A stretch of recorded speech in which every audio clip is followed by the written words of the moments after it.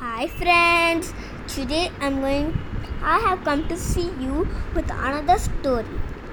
It's called My First Shopping Experience. So let's start. Last Sunday, I went to the shopping mall. I went there with my dad, mom and Sam, my brother. Santa was standing at the entrance of the mall. The shopping mall was decorated for Christmas. Everything in the mall looked clean and attractive. There were many shops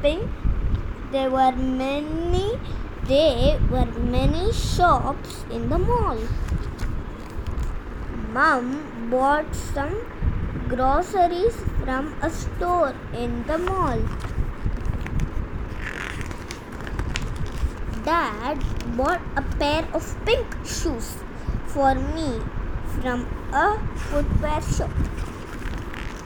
Mom chose a pair of binoculars for Sam. And I chose a hat for Mom. Then we ate a pizza for lunch. Dad took us to the game zone where we enjoyed playing games. Next, we watched a movie at the popcorn in the movie hall of the mall. Later, Mum bought us cotton candy from a popular stand.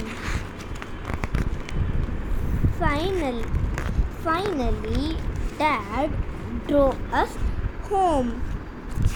Bye friends. Let's hear a story again tomorrow.